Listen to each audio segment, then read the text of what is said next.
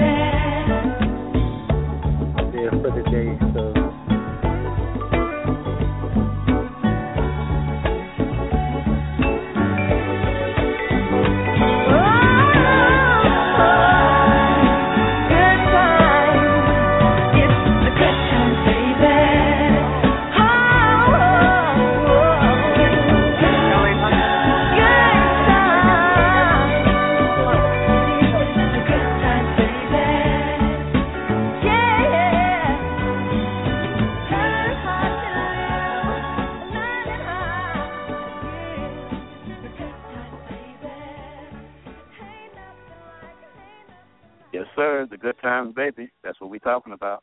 That's what I can't get out of my mind. Welcome to We Are Everyday People, South Shore Towers for Life, for another great show, Part 4.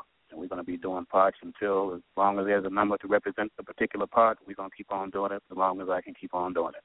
As long as I have guests such as what I've had so far and the guests I'm going to have today, they make it easy. They actually make the show. I want to say that I tell you, I have a lot of good shows coming up. I have been making some contacts. So far, everybody's enthusiastic about coming on. It's very humbling. I really enjoy it. And hey, let's do it. We're here. And as a matter of fact, well, I'll tell you about that later. I have a guest coming on that I think will be a really, not even a South Shore person, but it's going to be an interesting show coming up. But we're going to keep it moving. We're going to play some more interviews from the picnic that I have later on in the show. We're going to, of course, we're going to always go old school. Ain't no school like it. But we're going to start off today with the brother that I've known since Bryn Mawr Grammar School, South Shore High School. One of the brothers who is very consistent guy. This is one of those guys that you just can't recall seeing the person mad about anything. Just down to earth and just like we pretty much used to be back in that day. And how times change. This brother's currently living in Las Vegas. As a matter of fact, he's in Chicago now celebrating, as we speak, celebrating his upcoming 1-year anniversary with Miss LaQuinta Lavender. I want to wish him the best of luck. And I'm going to bring this brother on now. Reverend Lee Lavender, thank you for coming on the show, brother. How you doing, man? Good. Great to have you on. Good. How you doing, Chief? I'm doing great, man. I was doing great already, but every time I start this show and I get one of my old school alumni on the phone, man, I tell you, this gives me a boost like no drug could, man. I tell you, it's nothing like it to me. I love it. I'm loving this. So spread the love to Ms. LaQuinta.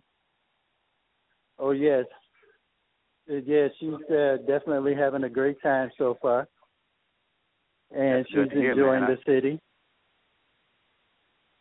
Cool weather and all, huh? From Las Vegas. Yes, it's 100 degrees in Las Vegas right now, and this is the. You break it up a little bit. The atmosphere here is really good. We're up north, and I'm hoping that everything stays fine, and it doesn't get any colder. I hear you. So you change your pace is cool, but I mean, that's enough. That's about as low as you need to go, where it is right now. I hear you, brother. Man, yeah, man. Usually when I start the interview, I always I go back to our times, those back in the days, man, that we came up through South Shore High School. And when you think back on those days and coming through South Shore, what comes to mind when you're just kind of chilling and feeling those times? What do you think about, man, when it comes to those years? I think about the unity that we had in South Shore. We were like one big family, and we always looked out for each other. We always cared for each other. Sure, we had our little cliques and we had our little things that we would do, but basically we were more family than anything. If you take a look at how things are now, we're not as close as we used to be in the community. And back then in the community, we were very close. We knew everybody. We talked to everybody. Today, you'll find that you really don't know your neighbors. Yeah, not in a good way. If you do, if anything, to lock your doors and watch out. That's right. Change, man. But yeah, I hear you. When you think of those who have influenced you? Who influenced you during that time coming up that you can look back and say, you know, they had a major part in making you into the person you are today? From South Shore High School? From pretty much school. From that, yes. Yes, from that era. There were some teachers that really stood out. Larry Shapiro was one. He was always there for us, encouraging us. Mr. Jack Glazier, who taught industrial arts. We were very, very close. He explained to me back then, as a student, that he had to make a choice to come to South Shore, because back then we were a transitional school, and they were taking teachers from other areas to put them into the area that we were in. And he said, I had to make that choice, Ray, to come to this school. And he said, I'm glad I did, because there's a great need here. And he put a lot of time in with me. And between those two, I had a good foundation. And the Stern Foundation came from Mr. Hawkins, the assistant principal. He was always there to put his foot down when I got in trouble. So those were my trio that I still look at as, hey, you know, I really had a good foundation, you know, to look at how things progressed back then to help me build and mold who I am today. You know, Brother Lee, you know, you mentioned Mr. Hawkins, and I know I did quite a few interviews at the picnic, and I know I said more than one time that Mr. Hawkins was really a really unsung hero to a whole lot of us in school, because can you imagine how many of us that he put back on the right track to keep us from harming ourselves just for him to being the disciplinarian he was? And he was one of those rare kind of guys who can give you discipline, but you knew it was not in a way of disliking you. It was for your own good, and it was in love. That's right. That's right. And he showed a whole lot of love. And sometimes as young teens growing up, we kind of think that we have all the answers. We have the world figured out, and we know the choices that we're making are the right choices, and sometimes they're not. And I reflect that today in some of the counseling and therapy that I perform in my job. I run into a lot of young people who have all the decisions made. They know exactly what they want to do, and you can't change them or stray them from a bad decision, and you just have to let them go through it.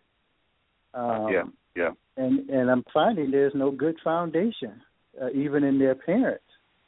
And so just like Keith, I knew your parents. You knew my parents. I would know Roger Payne's parents or Lamont Dixon's, or, you know, we had those variables there where we and those parents would keep an eye on us also. And so we're kind of lacking some of that today. I think a major problem is when you speak of parents, because I hear a lot of people saying, well, it's the parents. And, well, I mean, that definitely has its place, but the problem is these days and these times, the parents are kids too. That's right. So now what? That's right. So we got to approach it at a different angle now. That's so true. And the angles and the approach has to be a unified body. But then we have to have the cooperation, parents also, and the children. It's different from when we were growing up, because we didn't have cell phones. We didn't have the internet and all these other options available. Oh, boy. Online education, you know, so it's a big variable of influence. That is definitely a whole nother big show to go, because there's so many avenues and so many systematic, I call it, because I think it's systematic. I think it's by design. So many ways that are being used to poison a people, and unfortunately we're falling for it. But and there's reasons for that too. I mean, it's crazy. But we're gonna get back on that. But I'm gonna get a couple more things about South Shore because I see that we're going into a conversation that we can talk all night on. That's right. I can go in. I can go in on that. I'm telling you. Well, anyway, I had the opportunity to ride past the old building today, and I got a look. You know, I'm so used to seeing the new building right across the street directly, and it's not there. And it's a football field and a baseball diamond going on there with the new building. And it's just amazing how the difference is with how it's changed. It has really changed. I get a sore. My stomach turns when I drive past there because every time I go home, I always drive past the school. I always drive past the old house, and it's like we were talking about that last week. Myself and Carl Sanderson and Charles Walden. And, you know, why would you build the school right there on Jeffrey like that, man? I'm sentimental. I really miss that new building. I wish they had tore it down and built another one that was better and more structured but looked just like it. That's what I wish they had done. But life goes on. But what happened? We were so heavily populated with the feeder schools like Bryn Horseman and Parkside and different schools feeding into South Shore. They built that building, and it was so overwhelming they didn't finish it.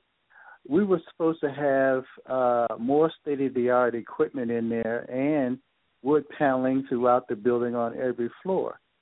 And to me, to take that building, which I think was over $1 million, and to just tear it down with that strong foundation, they should have just rebuilt it, refurbished it, and saved that money to put back into the education of the children.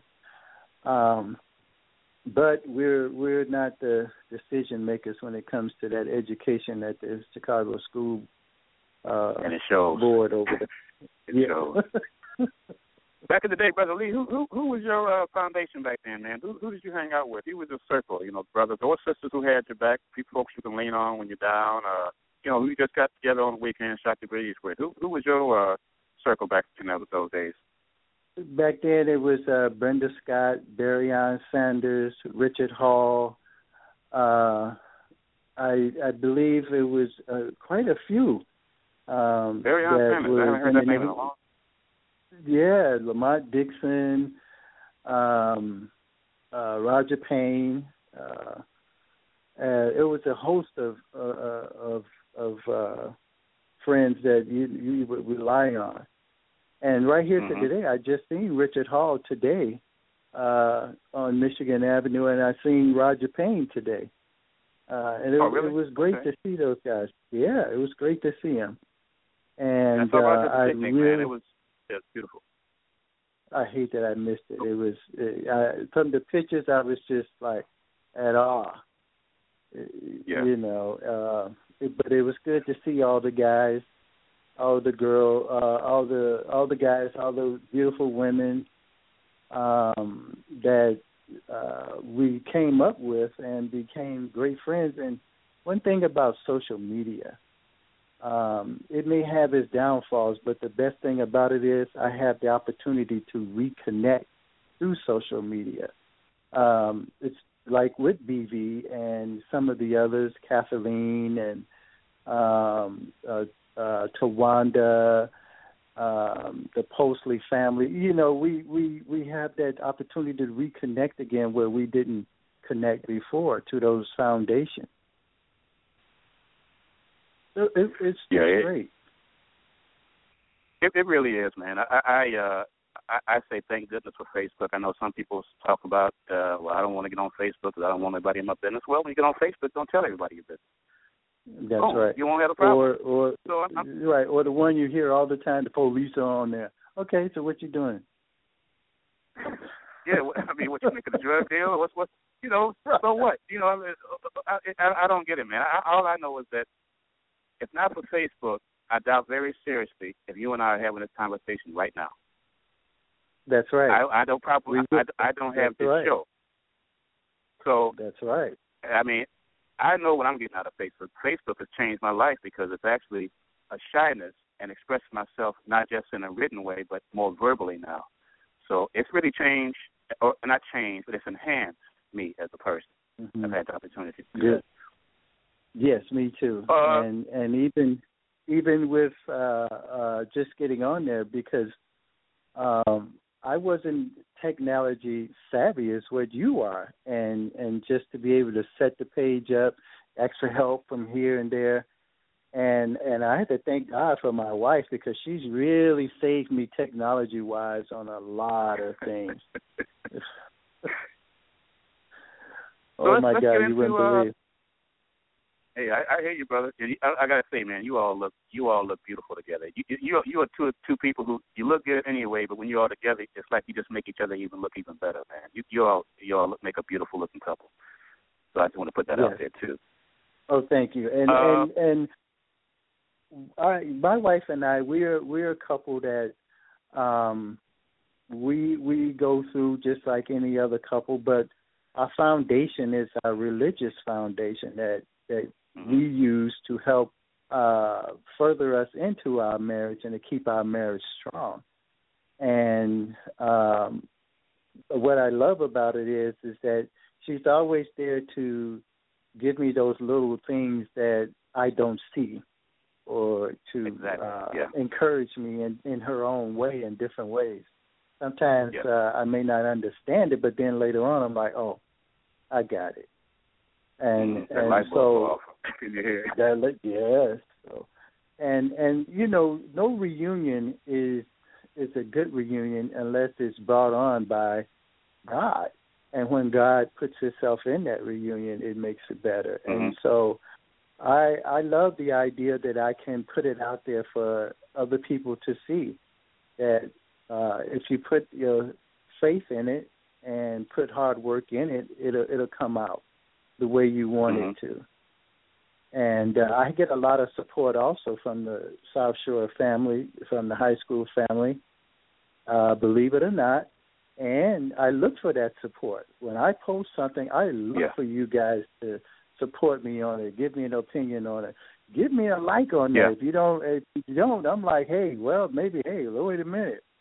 But I love my South Shore family on Facebook, and if any of them are listening, yes, Lee loves you. I hear you. Look here, by the way, speaking if you're listening, you want to call in, the number is 718-664-9513, 718-664-9513. I'm going to go a little further with you one-on-one, Brother Lee, then we're going to bring in our regular show contributor, Brother Carl Sanderson. Hold on in there, Carl. I just want to get this in. So, Brother Ray, let me ask you this: how did Vegas even come into the picture? What made you go to Vegas? Oh, I got so tired of the cold, the snow, and you know, with so many things that I needed to make decisions on. After I did so much work in the community with community policing. I kind of like felt that it was something missing. And so I got tired, and I said, you know what, I just don't want to do it no more. I can't do the cold no more. So I said, Vegas, let me go see what's going on in Vegas. So I took a trip, and I felt like I needed to be here. And what my plans was to come to Vegas, do community policing, and then you know, just take it easy and retire. And so then that didn't happen. It became a different shift, and over time I shifted myself into counseling and therapy, and I began to like it. And that's where I am now with the Bridge of Hope. And Bridge of Hope is doing very well with counseling and therapy for different individuals in the Las Vegas area. So I went from one type of helping in Chicago to a greater kind of helping in Las Vegas. That's interesting. I know. I actually saw you were involved with the Bridge of Hope, so I went on to that website not website, but to the Facebook site, and just did some reading. I try to do some homework, actually through your Facebook page, just so when you come on, I have a little some sense of what's going on instead of just being totally blinded. So with the Bridge Report, what do you? I know you're counseling. What are you counseling? Troubled youth or wards of the state? How does that fit in? Yes. How does it fit with you? Yeah, we out on the West Coast is Children Family Services, and in the Children Family Services we have cases that we deal with that are in juvenile delinquency, runaways, children who are exploited, those who have a problem with their sexual desires and don't know how to control them. Some have behavioral problems with biting, fighting, or the sort of like paralleling bipolar, schizophrenic disorder, post-traumatic stress syndrome. Those are some of the things that we help them deal with on a daily basis through therapy and one-on-one counseling. And we do case management to help them develop a sense of how to deal with society and how to manage their daily life from finances to even food. I imagine, Brother Lee, you have some stories in your that you experienced, brother. Did you ever have that day where you just need to go walk up and down the beach, man, just to kind of let it roll off you, or do you just yes, I do. Getting too attached to it? I know you can't help but to be attached sometimes in some situations. Yes, and it gets so bad sometimes that my wife tells me that I need counseling and therapy. She's shaking her head. Ain't that something? Yeah. But you gotta get. You know what it is that you put your heart in it, and you want the best for them, and you give them all you have, and then, but you don't want to get burnt out. The social work is a industry that can burn you out, so you have to be very careful not to burn yourself out in it. Yeah. Now, how long have you been doing this? Have you had instances where someone, like a success story, where somebody has come back and just really thanked you for putting in the time with them? Do they take the time to do that, or you just kind of, it's pretty thankless? Yes. No. We all the time we get those that thank us for the services that we've helped them through. I had one client that was in high school. He could not comprehend any of his math or reading and social studies. We worked very closely with him to get him back on track.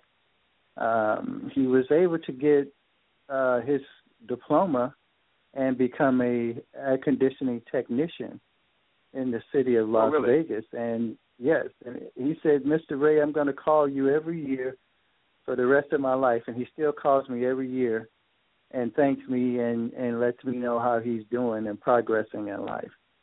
So those little things like that help make you feel good about what you do.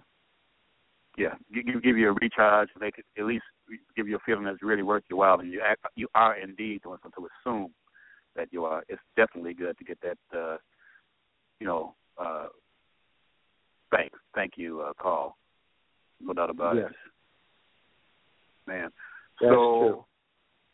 What's on your bucket list, man? What are you trying to do? You spend so much time counseling and doing for those who, are in need, and of course, you need you too.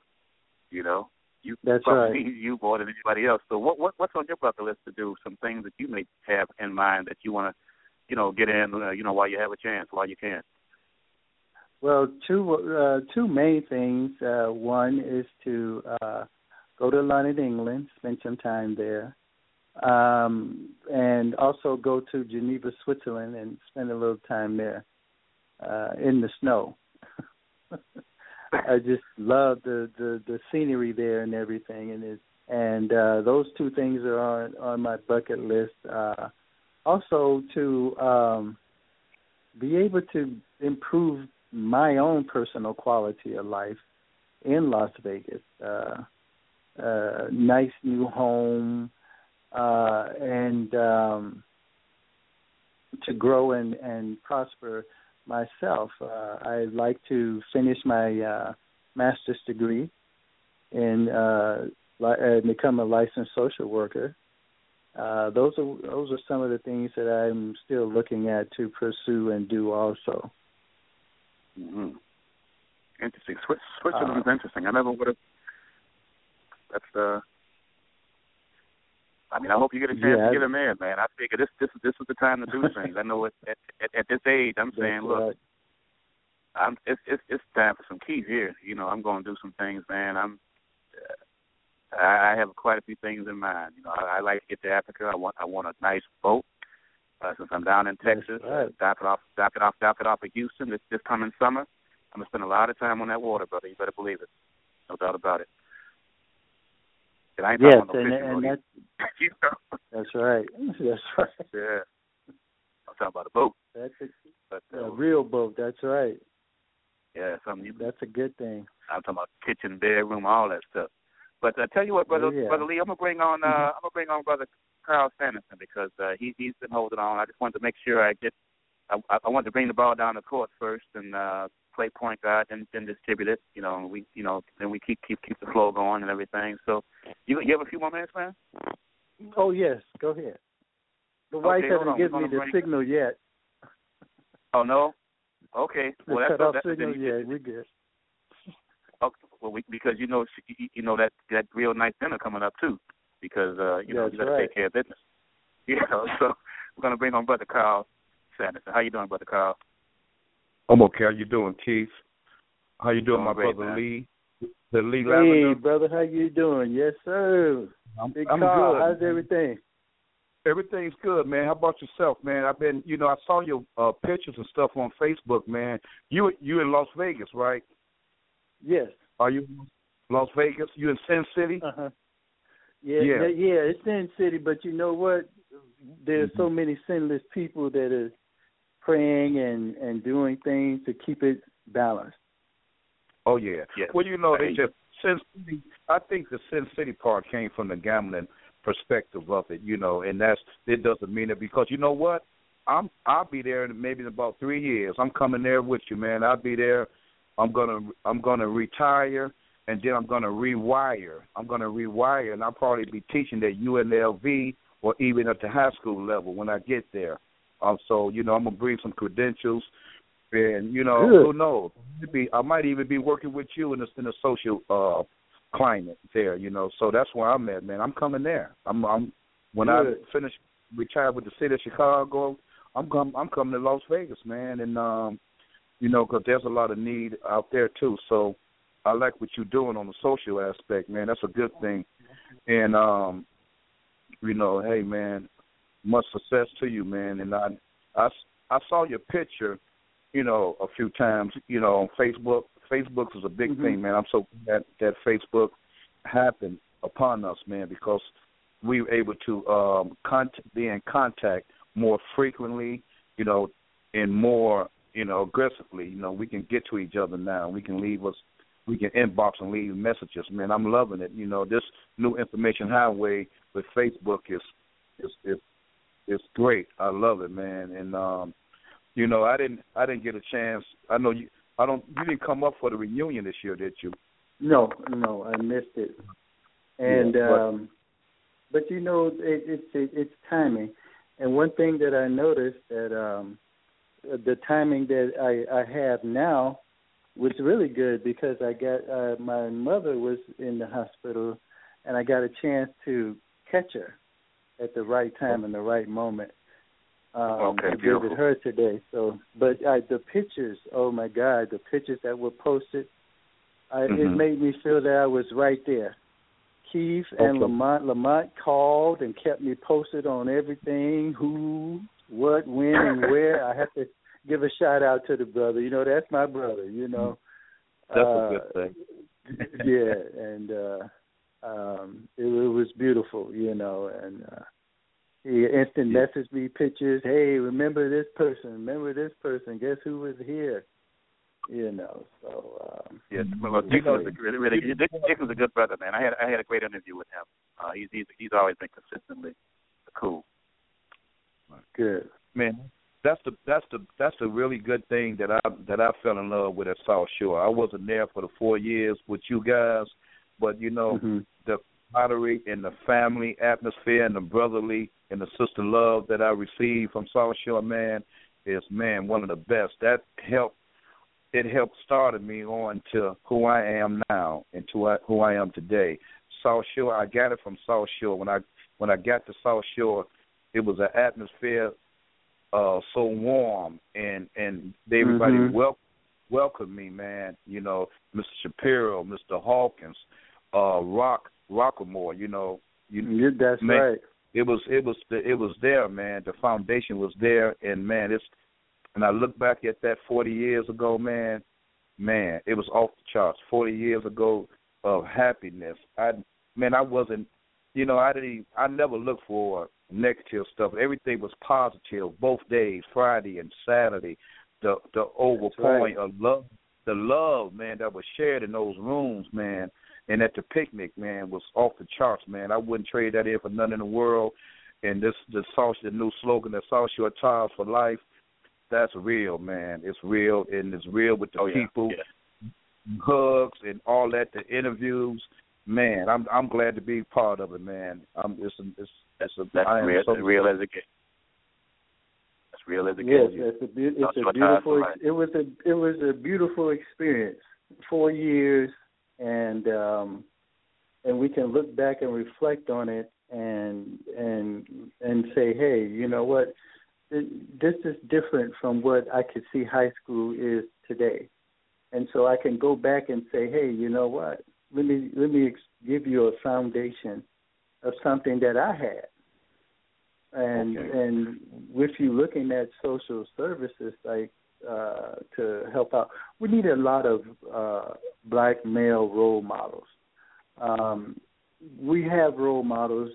We have athletes. We have those that are making $1 million contracts in basketball, football, baseball, hockey, and soccer, and all these other things. But we need foundation role models that are African American males to help with our younger males.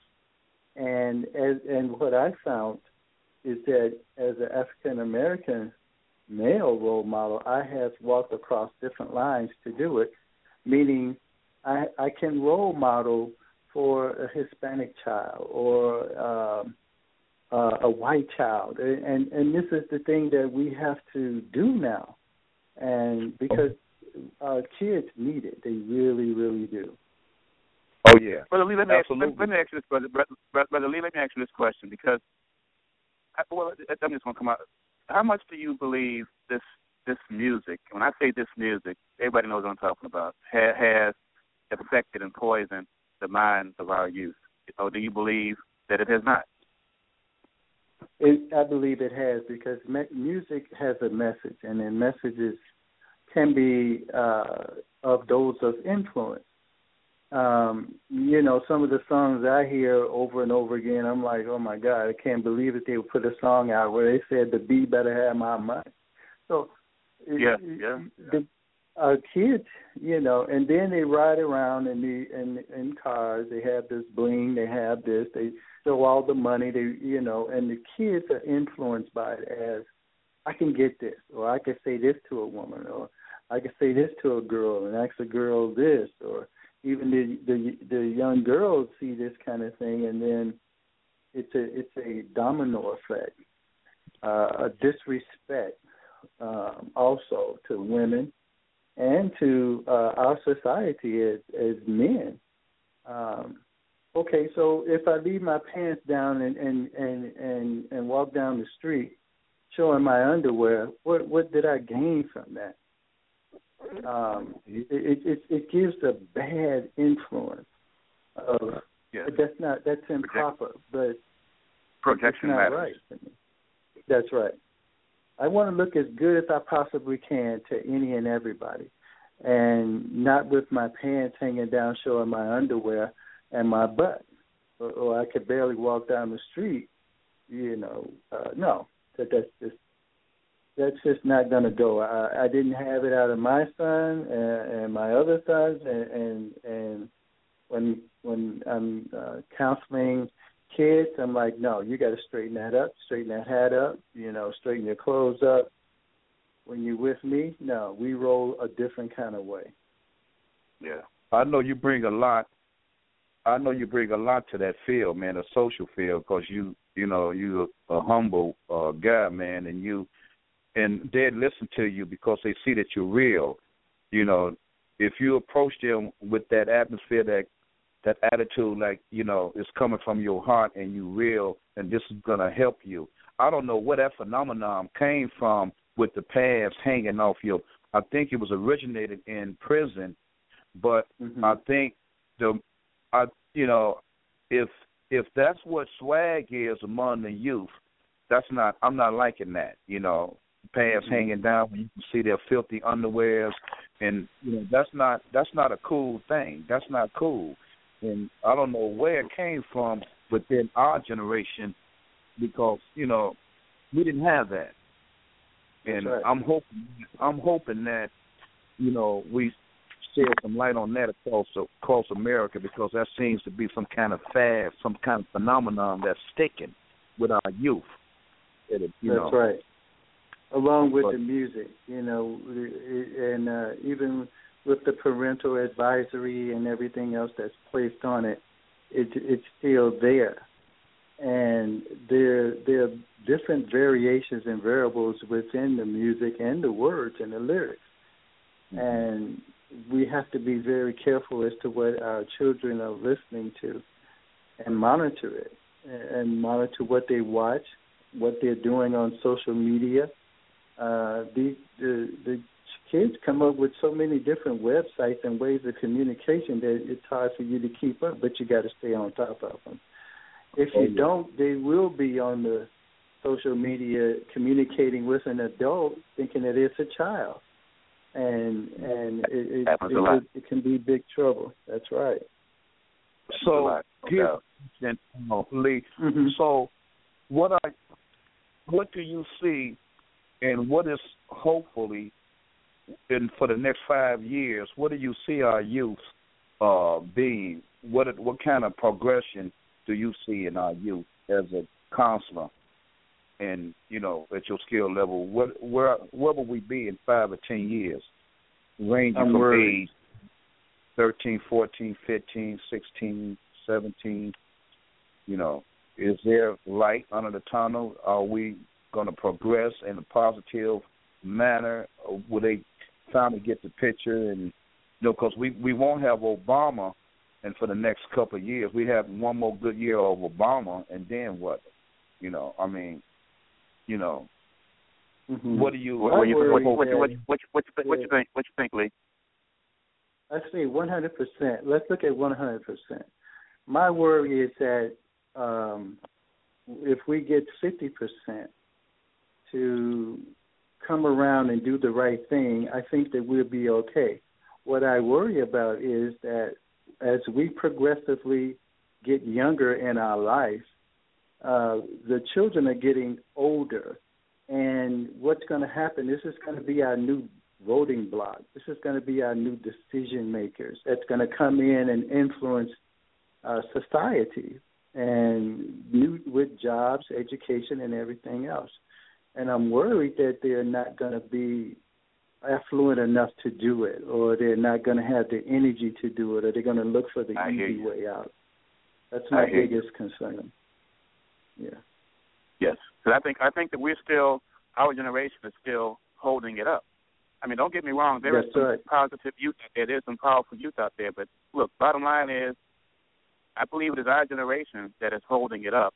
And once we're out and they have they're pretty much taken over. You're right. It's a scary thought, actually. Now, there's always hope, but there's a whole lot more hope at this time than there is possibility. And I hope it balances out a little better, because you're right, man. You're right. I don't know. Yes. Brother Lee, I'm gonna take this time. When we talked earlier, I said, we're gonna give you a chance to make a closing statement, and I always give and just speak from the heart, whatever it is you want to put out there, brother. Okay. Well, first of all, I'd like to thank you, both my brothers, and thank everyone that's been a good support system in my life. Thank God, thank my Savior, Jesus Christ, and I'd like to thank my wife. She's really stood by me through some trying times and watched me grow, watched me fall and fail and make mistakes on some of the things that I have done to get to a point where I am now. And I have to salute her also. I have to salute all my friends and alumni from South Shore, because we made it. A lot of us hasn't had the opportunity to make it thus far, but we have. And some of us look really, really good for our age and in our mindset. And I hope that we can keep going as a world, as a society, as a people, and not stray away from what our mission is in the world. And that's my closing statement. I'll tell you, brother Ray, I want to thank you for taking the time to come on. I want to say once again, happy anniversary to yourself and your wife, LaQuinta. And I hope you all have a beautiful time in Chicago. I will probably be in Vegas late November or in early December, and I definitely will look you up. We got to do a lunch or dinner or some crab legs or something while I'm out there, brother. Oh, yeah, that's right.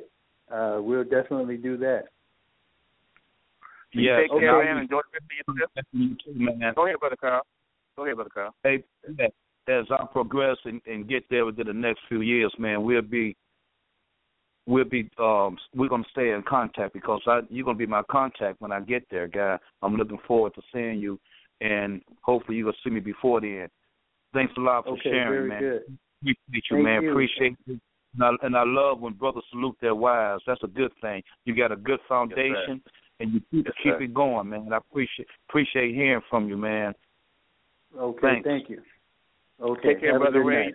Take care. Spread the love and wish the best to you and the family, man. We'll keep in touch, and I'll talk with you later on, brother. Okay. All right. Bye. All right. Take care. Peace. Okay. Carl, there we go again. Another great conversation, man. I tell you, it's just nice to hear. What's happening with us, and I really appreciate people taking the time out from their lives to come on and talk to us, man. I just get a kick out of that, man. Yeah, man, that's real. That was really nice of Lee, man, sharing his what he do. Man, I really enjoyed that, man. He's a good brother. He's spiritually connected, and he's doing a good thing, working with kids. That's a beautiful thing, man. You can't have more than that, man. Giving back and trying to capture the youth and stuff. I really like that in him. Well, what we do now, I guess we'll take our musical old school and our commercial break. We'll come back. We'll get on it. We got another interview from the picnic or two I want to play here, and we have another guest coming on. We'll take a break now, and we will be okay. Where we at? We will be right back. All right, Brother Carl, hang on in there, brother. We'll be right back. Everybody else, here we go.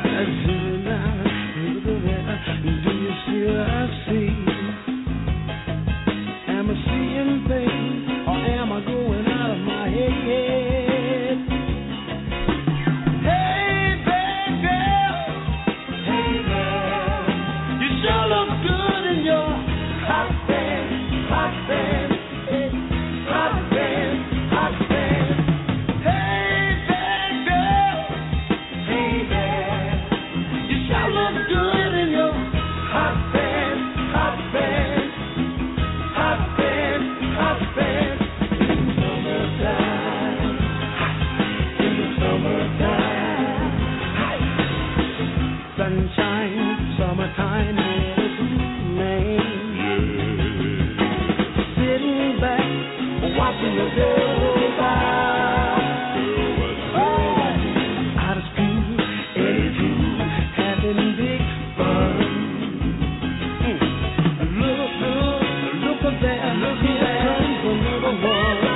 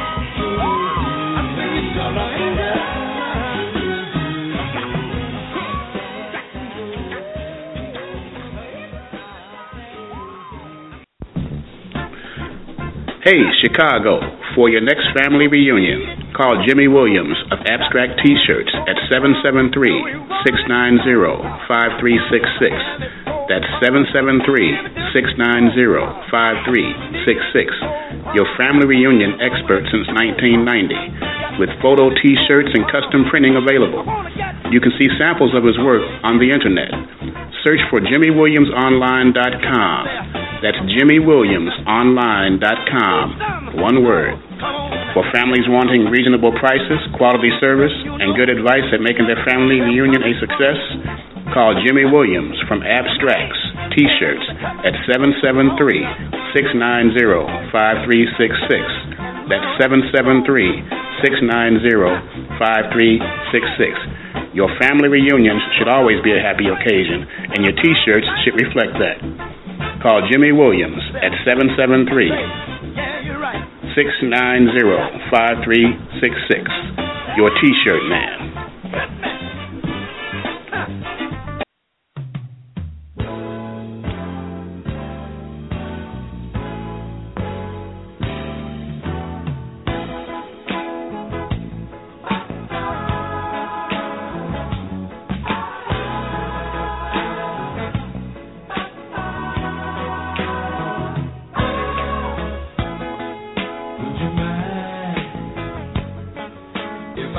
If I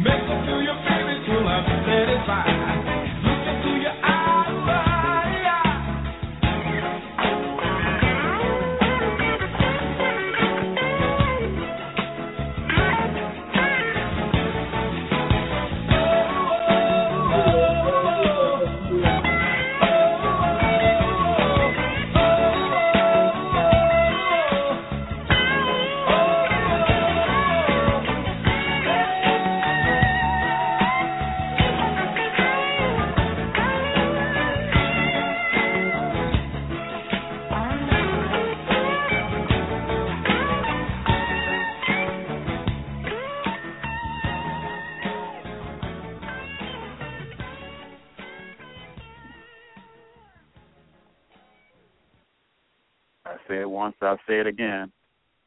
Ain't no school like the old school. I tell you, we gotta get that back. We gotta get it back. How you doing, Brother Carl? I'm good, man. You're right, man. That music, man. Hey, was that the Dramatics that did the Hot Pants song? Oh man, I love that song. I hadn't heard it in a long time, man. Dramatics is one of the most underrated R&B soul groups in history, man. The Dramatics, I've seen them several concerts, man. They had moves. They were damn near as good as the Temptations as far as the choreography. The great group. Yeah, they was great, man. I love the Dramatics, man. Berry Gordy, he didn't want to sign them. He said that they not the Temps. He, they from Detroit area, but Berry Gordy wouldn't touch them. Berry Gordy wouldn't touch them because he said he had the Temps and he had the Four Tops, and he had the Miracles at the time. He said that, but they came a little bit later on, maybe about 10 to 12 years later. They came later, but I love the Dramatics, man. We lost. We lost Ron Banks. About a couple of years ago. Then before then, we had lost. What's my man name? The lead singer. We lost him. He was a man. Lenny Mays passed. We lost Lenny Mays. We lost Ron Banks, man, and that just I was tore up by that. I saw them a lot of times too. I love the Dramatics, man. Yeah, and I love Earth, Wind, and Fire. Here's my question to you. Earth, Wind, and Fire, we know that they was a dynamic, one of the best bands that we've probably seen in 100 years. Listen, did they have a couple of guys from South Shore High School that was in the band that, maybe before us? And then I heard that maybe a couple of them went to Crane High School, a couple from Hyde Park, but I always heard that majority of them. I heard of Crane. I heard of Crane, and I know one went to Dunbar because he graduated with my cousin. Michael, I remember when they went to the projects. Michael Harris, he was one of the horn players. I remember when he first started playing the trumpet, man, and he ended up being really prominent with Earth, Wind, and Fire. Yeah, so I don't know about South Shore. I haven't heard anything about South Shore, but Mr. Shapiro would definitely know. Yeah, he would know. Okay. Well, let me what I'm gonna do. Mhm. I'm gonna put I'm gonna get an interview in. Matter of fact, let me do this right now. I want to thank last week's guests. I want to thank Carolyn Yvette Bowman. I want to thank Brother Charles Walton. I want to thank for the interviews from the picnic. We had Carl Fisher and Renee Pullen. And of course, I'm gonna thank my regular show contributor, Brother Carl Sanderson.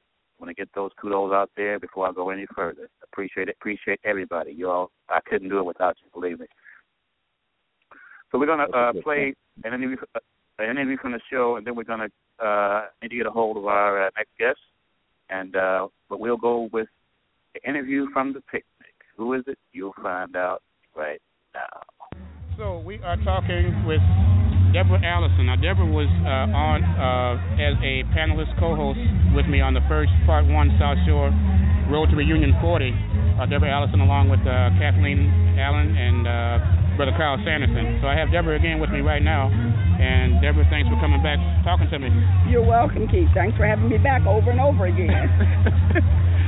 So I know when we had you on the first show, you were coming in kind of, your volume was a little low, and I know our volume was kind of low back to you. So I'm going to ask you this question again, the same as I asked everybody else.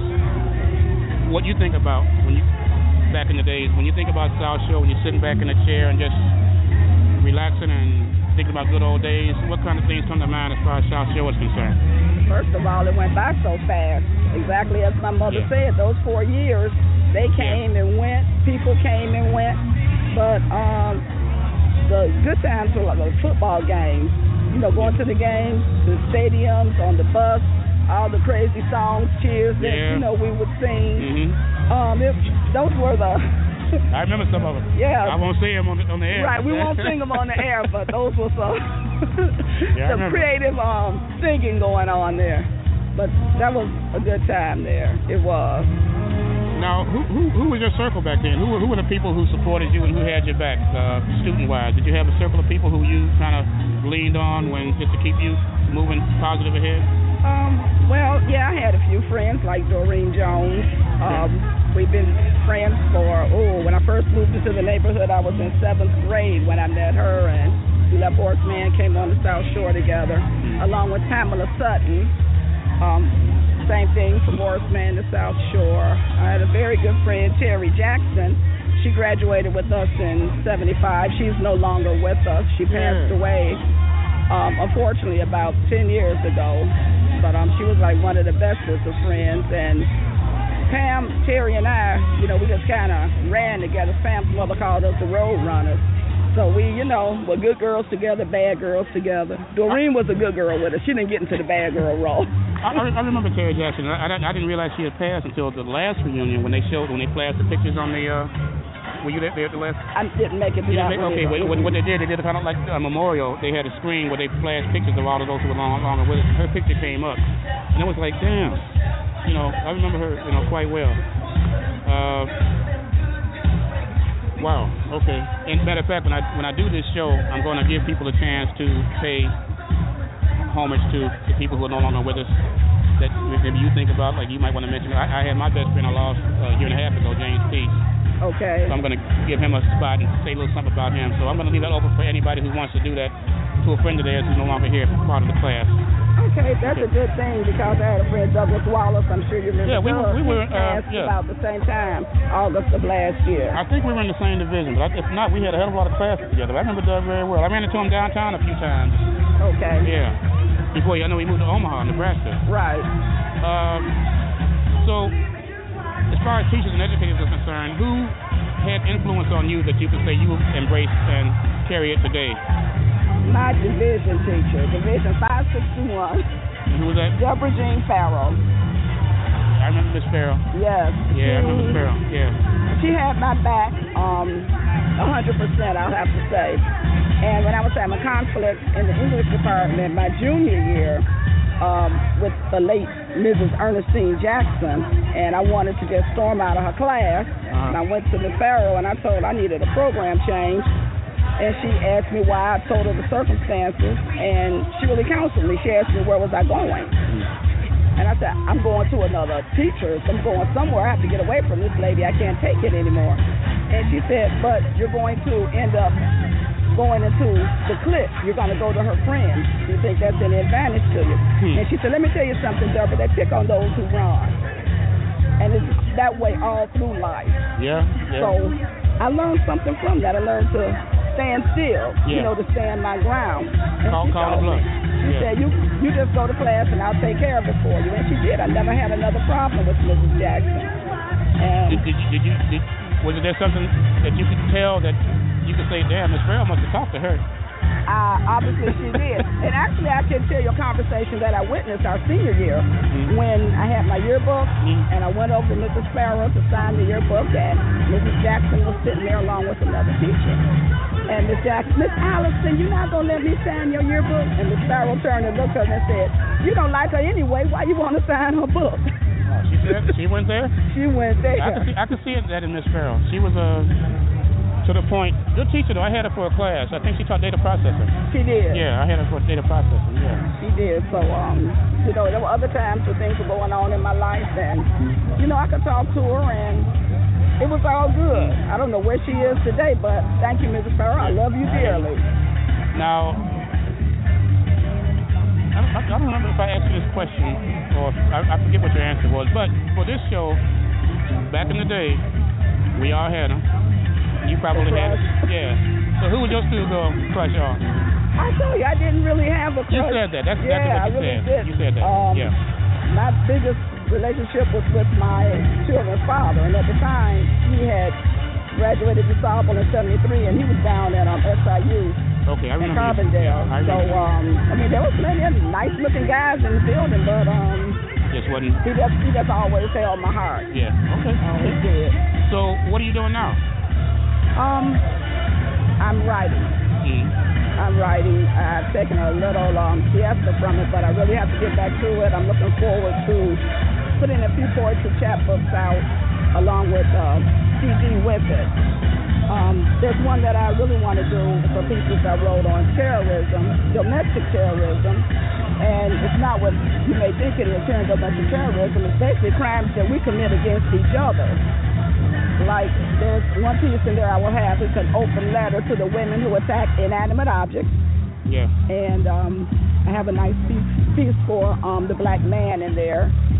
A couple of pieces for the black man with, you know, the terrorism that's being committed against him on this domestic soil. And domestic violence, I have a piece for that. And a piece for the violence on our city streets. Chirac, I did that one. I presented it in the show that I did with Shireen last year.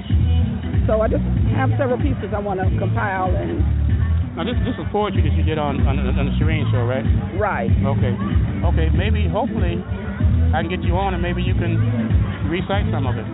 I would love to do that, Keith. You know, thank you. And we can promote it. And I'm all about promoting anything that we do. It's enough room for all of us. So even if somebody were to say they wanted to open another radio station, I'm like, I'll show you how to do it. There's enough room for all of us because even if the shows conflict, we have archives. Okay. You can listen to Deborah today at the same time, listen to mine later, vice versa. And that is great that you're willing to support another person wanting to venture into the same area. Yeah. Because most of the time, for some reason, we run if someone wants our help to explore the same territory. Yeah. I encourage anybody to get involved. You know, now if you're a right-wing house Negro and all that, I mean, then you need to get with them because I can't help you.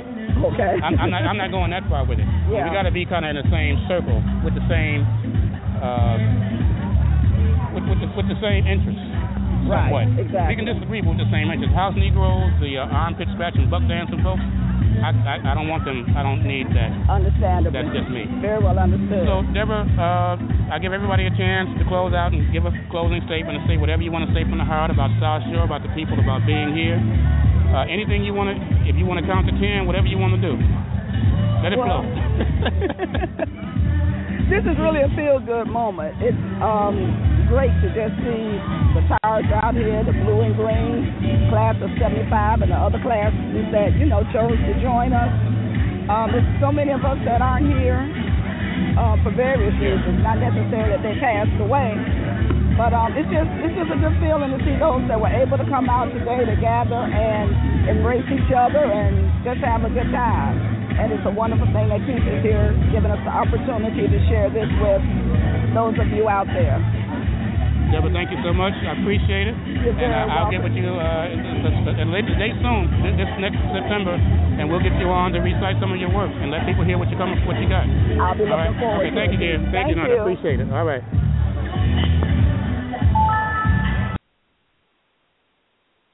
And that was Deborah Allison from South Shore 75. Man, I tell you, Brother Carl, when I listen to the interviews and I hear the music in the background, it's almost like my mind just goes right back to that moment, man. Oh, man, I'm telling you, man. Hey, man, I love Deborah Allison. Deborah Allison's my girl, man. We talked at the picnic in Lent. She's great, man. Deborah, very nice, real nice personality, outgoing, and she's dedicated to what she do, man. That, she's great. She's a great young lady, man. Absolutely. I totally agree. Mm-hmm. And the thing is, she's typical of that class, man. I mean, we're all, reflections of that. And we all share that same DNA, man. We have that South Shore High DNA. It's there. It might even be there scientifically. Maybe they draw some blood from a couple of people you never know. Y'all went to South Shore, didn't you? You never know. But we're gonna. Yeah, man. Hey, man, it was the magic. Not to cut you off, the magic came back when I saw Harry Clark and Milton Paul. They took a picture, and it was just posted on Facebook. And when I saw them at the picnic, man, I was just floored, man, because it just brought back all the good stuff that we did, man, back in the day, man. And I can remember a conversation from Harry and Milton back in 75 and 74, 75, and I can remember the conversation that they was having, man, today, right now, and today, 2015. I remember they was having a conversation and they was arguing over something silly, but I can remember it, man. And that in itself, man. Didn't you get the sense of it kind of felt like when you see like celebrities, man? You know, you see Oh, people, yeah.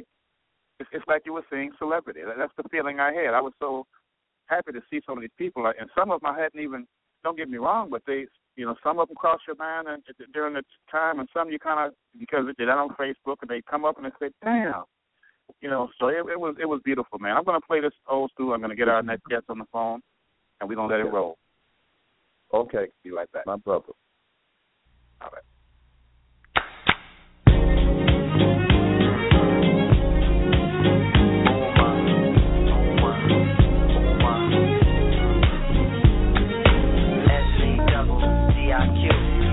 Yo, he wanna get involved with you. It's the S-A-double-D-I-Q. Yo, he wanna get involved with you. It's the S-A-double-D-I-Q. Yo, he wanna get involved with you. It's the S-A-double-D-I-Q. Yo, he wanna get involved. Met this girl walking in the ghetto, looking good but looking down. What you say? Come on, pop. Said she needed inspiration. Get your shit, cause we're going uptown. Uptown, baby, uptown, say what? I could tell she was feeling better. Yeah, come on, yeah.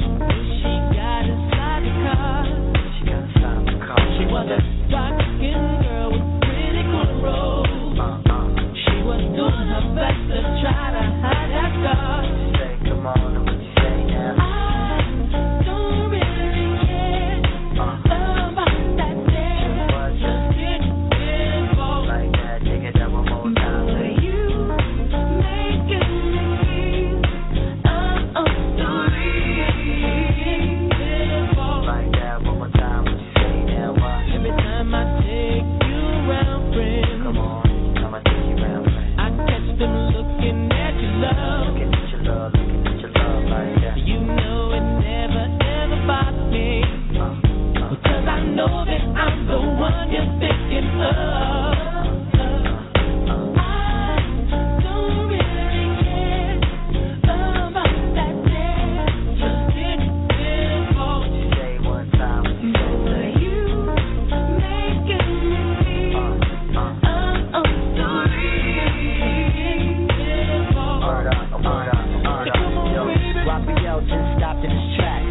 Get involved and make an intimate pact. You know the way that you present your thing.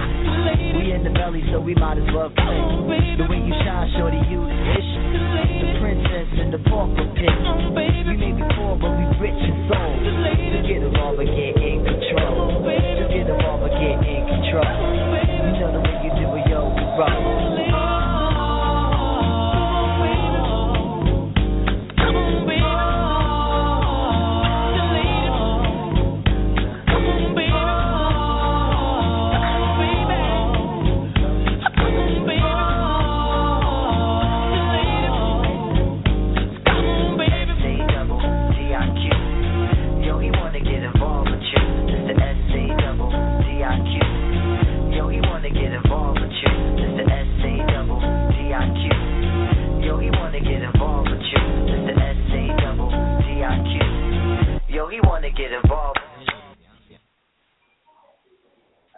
Yes, sir. Ain't no school like the old school. We are back, and we're going to keep it rolling. Great talking with Brother Reverend Lee Lavender. It's been great talking with everybody, I tell you. It's making me feel like a kid again. And my next guest ain't going to change it none. I have a dynamic young lady from South Shore class of 77. She is the founder, owner, and president of Melvin and Associates Consulting. She's out of Houston, Texas, but she's all over the place. I believe she's in Toronto right now.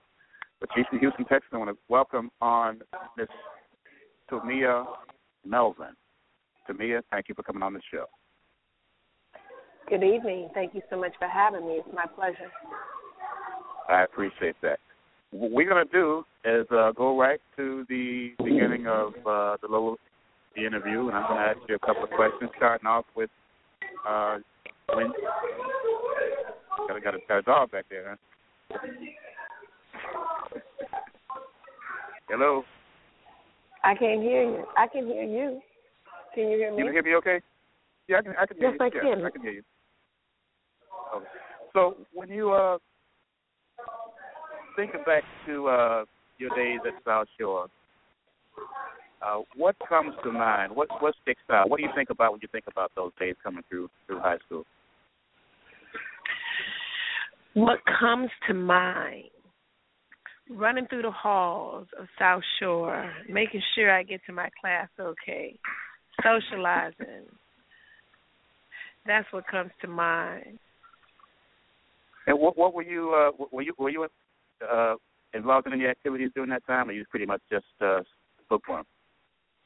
No, I wasn't so much a bookworm. I was in creative writing. I was in modern dance, and I was in student government, SSL, and I was in the top 100 freshmen, sophomore, junior, and seniors.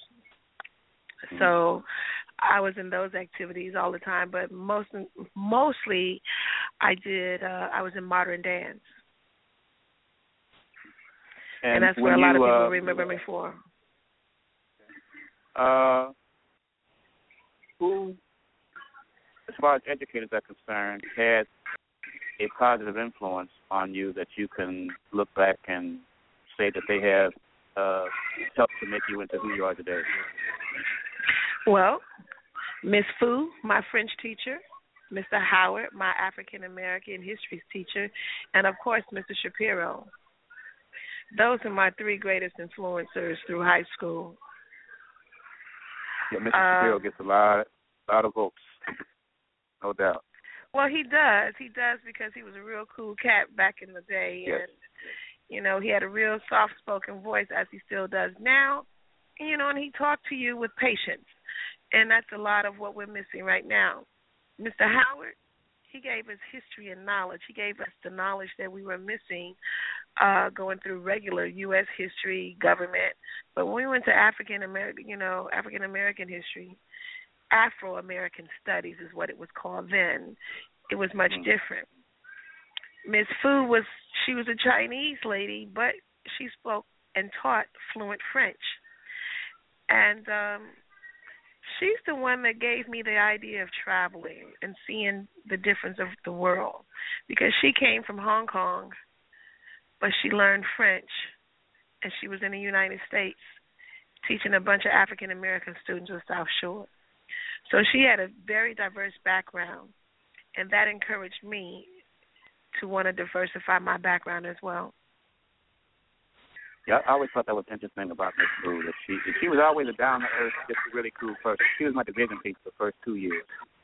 And she was down-to-earth young lady. She was down-to-earth young lady. She was really cool. Right. Back then, she sure was. Who did you surround yourself with back then? Who was your circle? Who was your support system back there back in the days? Who had your back? I was kind of a rebel. So I have friends that were nerds. I have friends that were cool. Some of my friends back then were Virginia Davis, Andrea Washington, Vicky. I don't remember Vicky's last name, but Annette Phillips. She and I were good friends up until the day she passed away. Cherie Page, Michael White, Kendall Stewart, who just passed away a couple weeks ago. Yeah.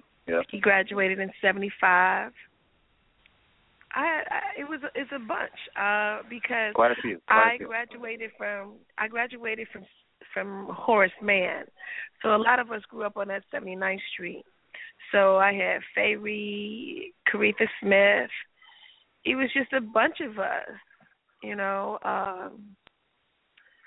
I could go on and name names, but my high school experience was one of the experiences of my life that really set the blueprint of what I'm doing today. And that means a lot to me to be able to go back and say my high school helped to really set the blueprint. Because not only in high school did I go to school, but I also played around. I got in trouble. My cousin Brian King, who graduated in '75, he was there. Oh, really? Always getting me in trouble with Miss. Yep, we were cousins. Brian King, he always would get me in trouble with Mr. Hawkins. lock me in the boys' locker room, and then call Mr. Hawkins, and Mr. Hawkins come open the door and see me, and I'm busted, So it's just different little things. So I was a mischievous person, but I also worked in the office, and then Brian got me in trouble a whole lot. But I had a lot of fun in high school. High school was one of my better times in life because I grew up on 77th and East End. In my freshman year, my father passed away, and we moved to 95th in Avalon. So I actually had to take 3 buses every day to get to school to South Shore in my freshman year up until my senior year because my mother didn't believe in getting us cars. So my dedication to stay with my friends was really strong, and she allowed me to. And also from South Shore, I got my work ethic because I knew I had to continue to work. I had to get a job if I was going to stay at school. So I had a job downtown at the Walgreens on State and Madison, and I worked as a bus girl, and I moved up to the counter. And every day before I would get off work, I would go right next door to Garrett's Popcorn, get me a little small bag of cheese and caramel, get on the train, and sometimes I wouldn't get off work until 10 o'clock at night. And so, it would be some real crazy people on the train, but I would be sitting there doing my homework. So my regimen was go get my cheese and caramel popcorn, eat my popcorn on the train, get all that cheese on my face. So by the time I got to 63rd Street and 55th Street, when the people got on the train, they thought I was crazy because at the same time I had long hair. So I would take my pink sponge rollers with me in my book bag and start rolling my hair on the train. So by the time I left downtown and I got to 55th Street, I had half my hair would be rolled with cheese all over my face because I had to ride the train all the way to the last stop where my mama met me at 95th and State for the train. And I would get my books and run off the train, and never did I ever have anybody accost me, rob me, or do anything because I already look crazy. Say nobody mess with you, boy. Say, look up, don't mess with her. No, with all that cheese popcorn on my face and them pink rollers all up in my hair. Oh yeah, definitely. So now I know that I know you're I know of your company, Melvin and Associates. As a matter of fact, I'm extremely proud of it. I have pride just for you being here talking to me because of what you have done for you. How did that come about? When did you decide to do your own, to come out of work for somebody else and forming your own business? Well, I'm in the IT world of SAP software, and SAP software is a business application that is used by a lot of companies, a lot of Fortune 500, 200, and Fortune 100 companies. And I used to work for a very prominent oil and gas company, and I was a financial analyst. I did paper trades. I was doing everything. I was on the right track to just doing things. And they put me on the implementation team, and I lasted 5 years. And on my 5th year, they laid me off. So I lasted 6 rounds of layoff. And at that time, I was a single parent because I was married, but my husband was killed in a car accident. So I had my 2 boys with me, and I knew I had to do better. And what happened one day when we were in our meeting on the implementation team before I got laid off, one of the CEOs came in and he told us that he wanted us to reduce costs and to increase revenue by 10 to 12%. So I thought about that. I'm like, oh, wow, so you want us to do that. So I stood up in a room of maybe about 400 or 500 people. And I said, okay, so you want us to sacrifice and you want us to reduce costs and increase revenue. I said, so if we do that, how's that revenue going to trickle down to us because we're the people that's actually doing the work? Oh, boy. And so he said something about, appreciation, job stability. And, that wasn't enough. Yeah. Because you wanted me to bust my ass. You wanted me to sacrifice and downsize all so that your bottom line could look better. But you wasn't talking about increasing any benefits for me. So I said, okay, I noted that. And they probably noted that too. So that's why I probably waited a couple of years to lay me off. So when they laid me off, it was on my son's 10th birthday, September the 9th. I'll never forget that. And I had to go home with a box letting them know that I didn't have a job anymore. So that was September the 9th. But I kept getting calls from headhunters asking me to break away. And I was scared because I was used to that same mentality of having a regular check come from somebody every week or every 2 weeks or twice a month. But they laid me off and went home. I had to go home with a box to my kids. And I decided at that moment in time that I would never, ever let anyone else be in charge of my destiny or be in charge of me working and my work ethic. So I made a concerted effort to go out on my own. So what happened? I got laid off on September 9th. I started interviewing and talking to different people, and I got my first contract on October 5th, and I never looked back, and that's been 14 years now. And so that's how it happened. What is SAP? When you said, break that down for those who don't know. SAP is Systems, Applications, and Processes. It is a process application that business uses. So people like the Navy, the Army, banks, hospitals, it's a software it's a menu-driven software. Like a lot of people work with hardware.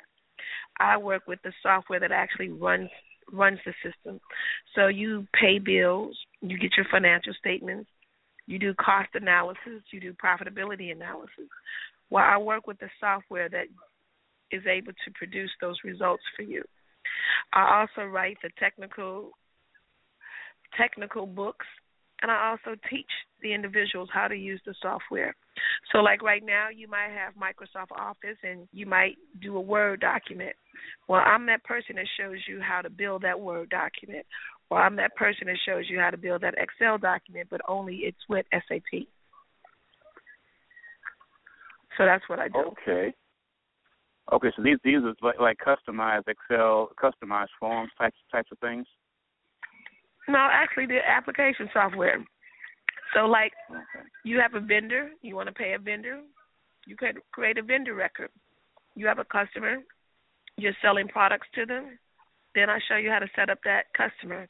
But then also you may have inventory, so I may show you how to set up that inventory. So SAP has various modules. They have a finance module, a controlling module, a sales module, a materials management module. So it's a module application software on business applications on how you do your work. So what kind of cause I know you have people, now you're in this position now where you have people working for you. Is that correct? Yeah, I do.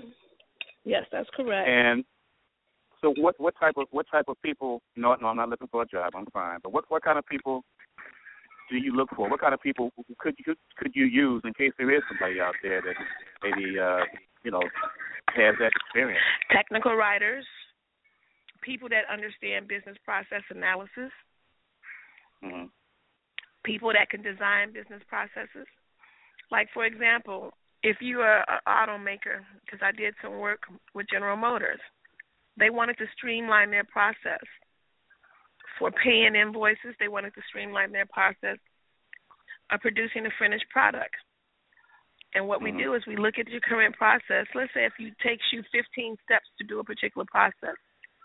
With SAP, I show you how to cut those 15 steps down to like 5 or 6 steps. So it's about streamlining and synergizing your work environment. So that's what I do. Because I've been in IT for years, but when you're telling me this software side of things, I feel like a rookie. I feel like like freshman year again. But it's very. I mean, I follow you, but it's very interesting to hear that.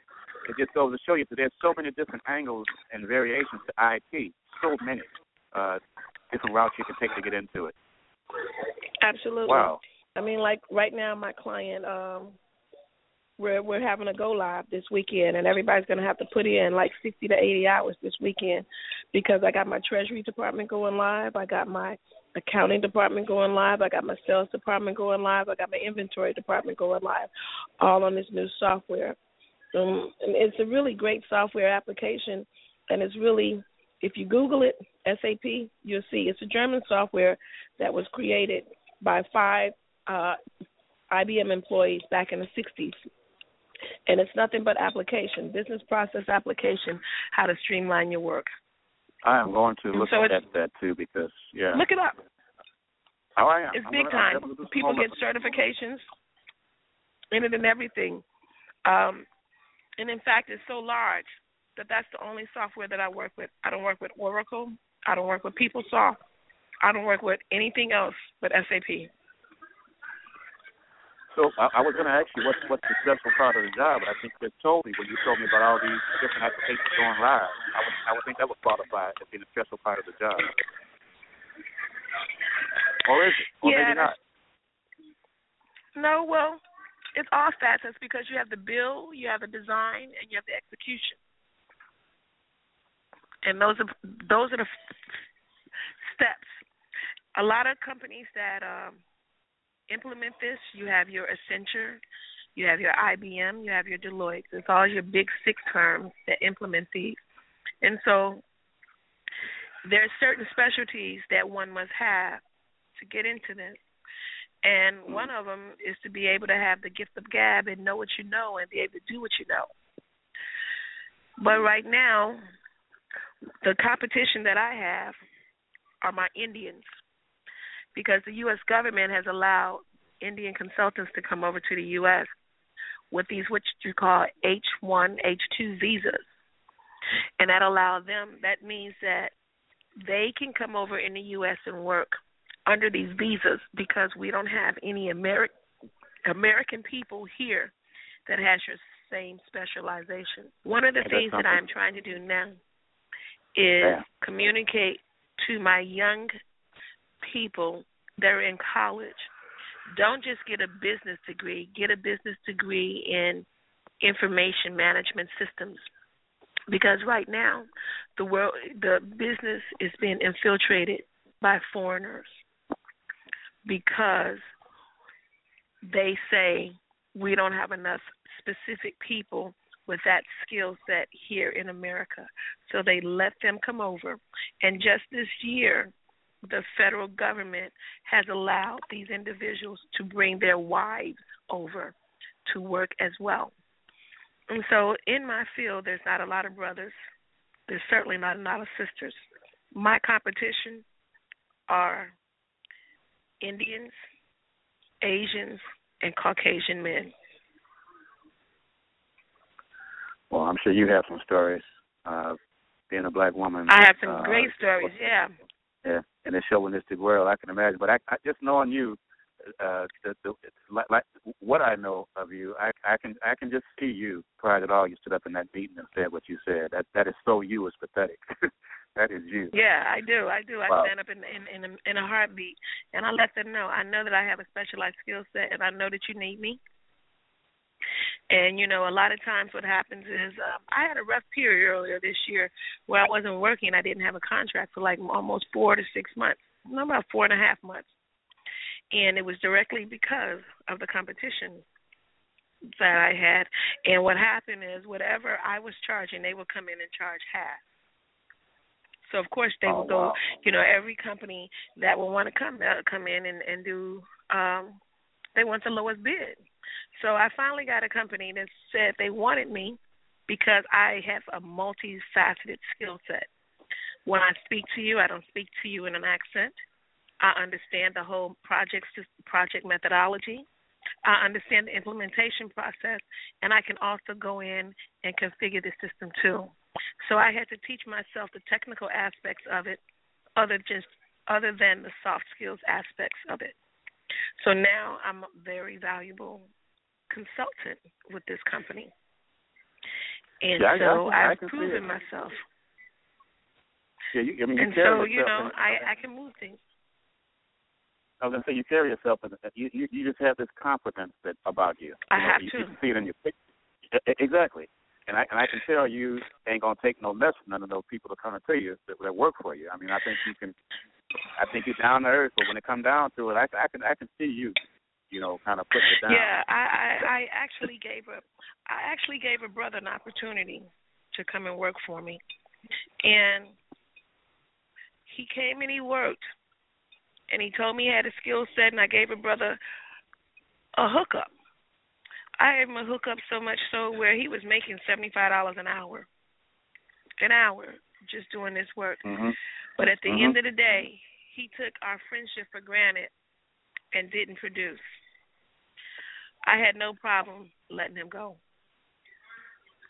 Wow. Because he was working under my company, and people were looking at me at the work that I was producing, and then looking at him and looking at the work he was producing, and it wasn't adding up. They wanted another me. And I believe in working hard. Yeah. And a lot of my African-American buddies, a lot of my African-American friends, they don't like working past a 40-hour week. If I can work 60 or 70 hours, I will do it. And I do it. They go home at 5 o'clock, and it's very sad. But it's the truth, and that's that's a whole other show. But that's what black people too oftentimes don't want is the truth. And what you said, it's a matter of fact. Unfortunately. Let me take you back. I got to take you back to South Carolina because I forgot to ask you a question, and I can't get this interview done until I ask this question. Okay. Because back in the day, everybody had their eyes on something or someone. Not everybody, but most people. I know I did. I had a crush in every classroom that I had. There was somebody in that class, which was the reason why I went to that class, because I was going to check out this girl who I liked but didn't know how to approach. So back in the days, who did you have your schoolgirl crush on?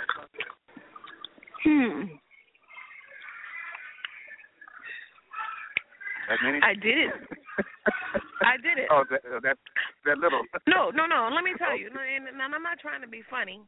I didn't have a crush. I didn't have a crush because I was focused on, because even though I was supposed to graduate in class of 77, I actually graduated in class of 76 because I went to summer school every summer that I could, and I built up enough credits that I graduated in 1976 when I was supposed to graduate in 77. So I was about getting out of there. Now, I did date, and I did do all kind of things, but I didn't have a crush because you were focused. My crush was getting up out of there. I hear you. Just thought about that question. It's always interesting. I have some pretty interesting answers to that question after they start cracking up on it. But I just wanted to ask you that. Now let me ask you this. I know you do a lot of traveling. You get around a lot. Is there any what's left on your bucket list? What do you have on that bucket list that you haven't done that you want to do, or something you have done and just can't wait to do it again? My bucket list. I'm going to take my mother back to her homeland next year.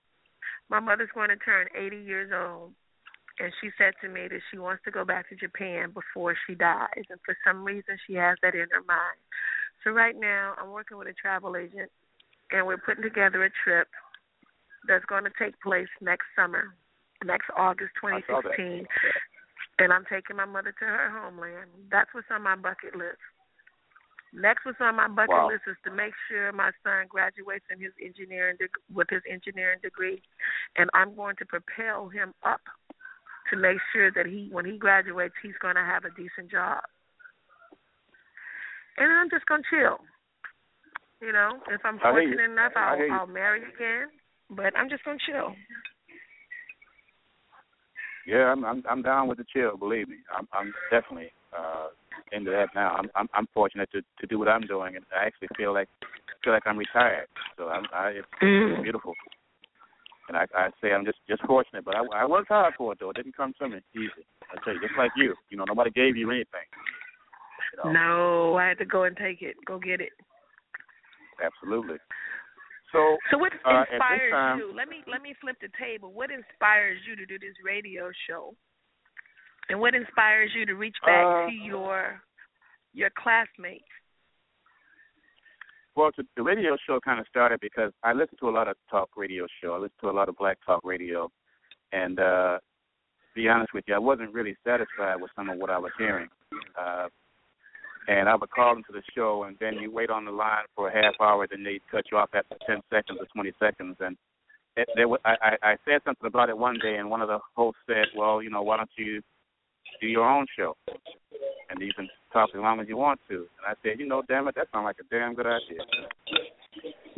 Well, that's all right. So I started thinking about it, and I was nervous because I've never been, the way I'm talking now, I was always kind of introverted, quiet.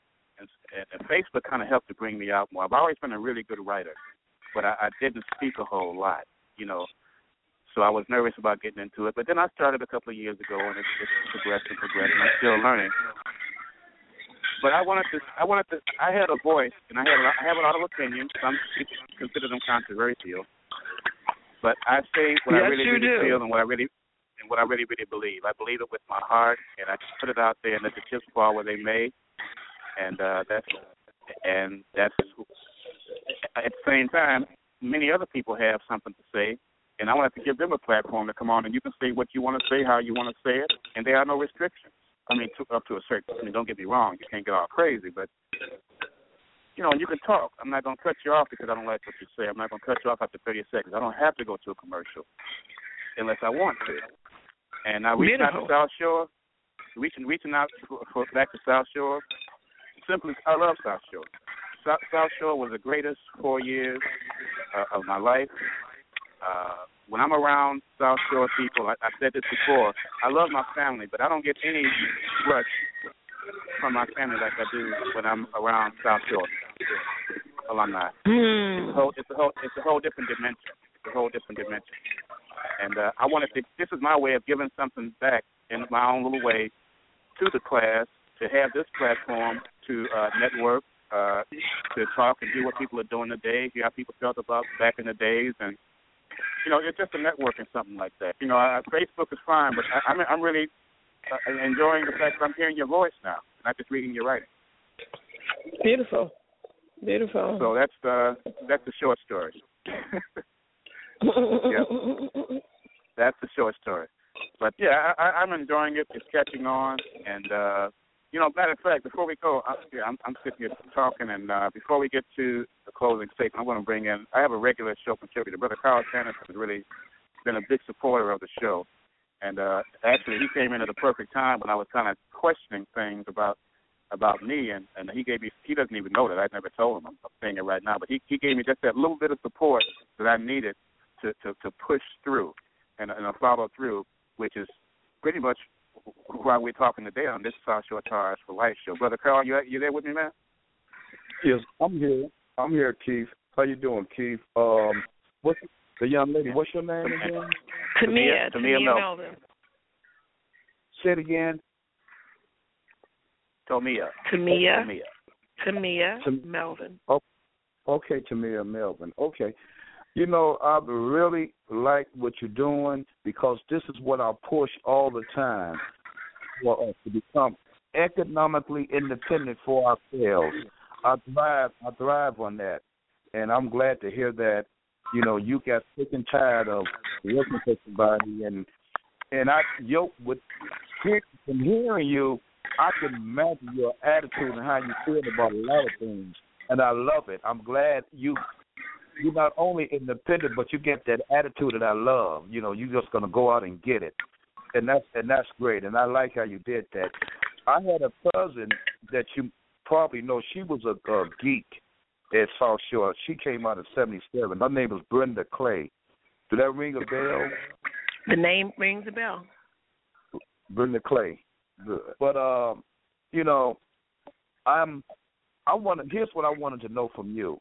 How did you just stumble up on your on that skill set? How did you stumble up on it, and how did you put it together, brother? Because I heard you talking about it and everything, but what made you just put it together? How did you stumble up on it and say, hey, I can do this here, and I can benefit from it too economically? How did that happen?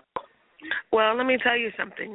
What we always fail to realize sometimes that African Americans is that the Caucasians will teach you everything if you just pay attention.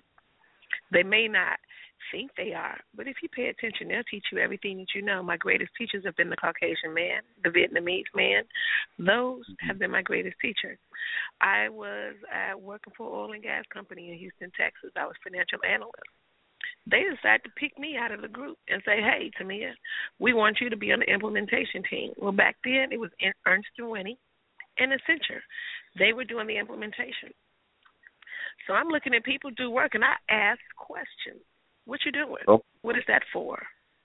Oh, well, I want to learn that. I understand how that. And see, I know how to connect the dots. I figured that out a long time ago. How what you do, how does that affect what the next person do? You know, you might be the person that receives the goods, but when they receive the goods, how do they log it in the system? And then once they log it into the system, is that an account? Are you logging a payment, or am I logging inventory, or am I logging both? So I know how to put the puzzles together. So what this Caucasian company did was they sent me to school and they educated me. And what did I do? I was a sponge, and I soaked it all up. I kept my mouth shut, head down, elbows up, took in everything that you wanted to know. Yep. And when it was time, when they told me, when they gave me the toodaloo, I said, I got you. And so that's why when they laid me off on September 9th, my first project was October 4th. So I wasn't even laid off a month before I went to work for myself. That's what I'm happened. talking about. And see, a lot of times people don't realize they will teach you. You just got to pay attention. Funny, you're right. It's funny you saying that, and that's a good. You know what? That sort of reminds me of how I stumbled into my field too. You know, I got a master's degree in communication and training, with the emphasis on media and filming. But I was at my graduation 2006, and I noticed, like you said, there was a lot of Indians and Asians. They was getting computer science degrees, information tech degrees and whatnot, and they are in that field. Like you said, they are in there big time. But I stumbled up on my field. I'm an operating engineer, and I work with other engineers too. I work with chemical engineers, industrial engineers, mechanical engineers. Probably I might even have a role model for your son, because I know a few black guys that has master's degrees in mechanical and industrial engineering. One of them got one from Georgia Tech, and he has his BS in mechanical from Notre Dame. You know, so those are probably some possible role models for your son. But I have a skill set in operating engineers. I make sure in Chicago that the West Side area get their drinking water, and that the firefighters get their drinking water. I work on turbines and whatnot, and I stumbled across it. Actually, Harold Washington opened it up in the early 80s. He opened it up for people of color. And so I was able to come in and take advantage of it. And I learned, and like you said, a couple of old white men, they taught me. They taught me the trade. And and it's a skill set that I can keep. That's right. I have forever. That's right. And when most people. And I passed it on to my two sons. Both of them are college graduates, but they wanted to come and make some money because, the money is in the field. And hey, there it is. So I understand exactly where you're coming from, and I'm proud of you. Thanks a lot. Thank you. What were you saying? What were you about to say, Tomiya? No, what I was about to say is I ended up going to Illinois State University, but I never finished. So, you had a single black woman here who, no, I didn't get my degree, but I'm able to get my business on my own. And that's another reason why I work hard. I have a couple of years of college behind me, but I didn't finish, doing slick stuff and, didn't. But when I did decide to go back to college, I was already making more money than the average person that was in college. So it didn't make sense to me. So now for me to go back to college, it would just be something I do on my bucket list. just for pride, for a matter of pride, if anything else. I'm the same way. I don't have I got quite a few. I have a whole lot of credits, but not enough to. But I don't see. I get certifications. You know, when you get into IT, the certification is your degree, pretty much. Right. Your certifications and your experience. You know. Right. Yeah. Exactly. Because the certification just means you just read the book and you passed the test. But they want to know how many businesses did you really finish this with, you know. Okay. And I've worked with all the major oil companies in Texas. I've worked with the United States Navy, the United States Army. I've worked with pharmaceutical companies. I've worked with the majors. I've worked with all the major players. And so I have to say that I'm very blessed for that. That's the big. You have a wealth of knowledge. Yes, I know. Was it Andrea Washington? I know her and her sister Kim Washington. She graduated with us in '75. Mhm. Yeah. Yes. You I mentioned just saw somebody Kim a couple months ago. Okay. She lives down here in Texas too. Exactly. Absolutely. I've been knowing Kim for almost 50 years now. And me, go ahead. No, okay, I'm done. I was going to say, Andrea for a long time, very long time. Mm. Oh yeah. I was going to say that to me, I really appreciate and I'm humble for you taking the time to come on the show. I do want to give you anytime. I want to give you a couple of minutes to just speak from the heart and say whatever you want to put out there for the world to hear. This is your moment to make a final statement.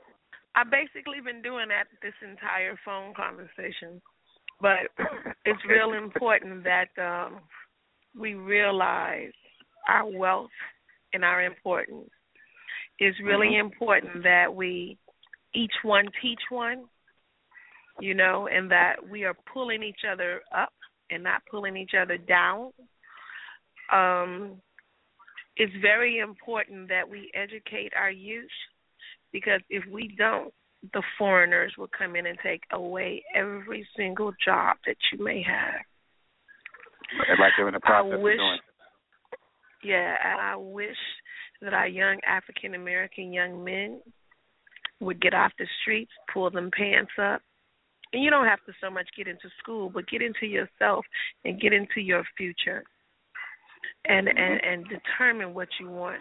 Because right now, a lot of these kids don't have aspirations, you know, and the aspiration is the next pair Gucci shoes I'm going to buy, the next pair of Jordans that I'm going to buy, getting up, standing in line for that, you know. And one of those things I taught my sons were, you know, yeah, you could go in there and spend $250 and buy those shoes, but once you buy them, they're done. So why don't you take that same $250 and open you an E-Trade account and buy stock in what you're buying? And I'm a sole believer of playing the stock market. Buy what you use. You know, people say, you know, I don't know what to invest in. Invest in what you use. What do you buy when you go to the grocery store? Do you buy Clorox? Invest in Clorox. Do you buy Tide? Invest in that. You know, whatever you buy, invest in. Mm-hmm. You know, that's basically all I could tell you. You know, use what you use. I heard that. I'll say again, Miss Tomiya Melvin, you something else. You like I say, I see nothing but confidence and it's all over you. Just looking at the picture. I thank you so much for coming on the show. We appreciate it. No problem. We'll be keeping in touch, and next time I'm down in Houston, we'll try to get that lunch in that I missed the last time I was down there. All right. Well, just remember YOLO, baby. Yes. All right. You take care. Yeah. Thank you. Sure, bye-bye. Spread the love. Talk with you later. Bye-bye. Uh-huh. Bye-bye.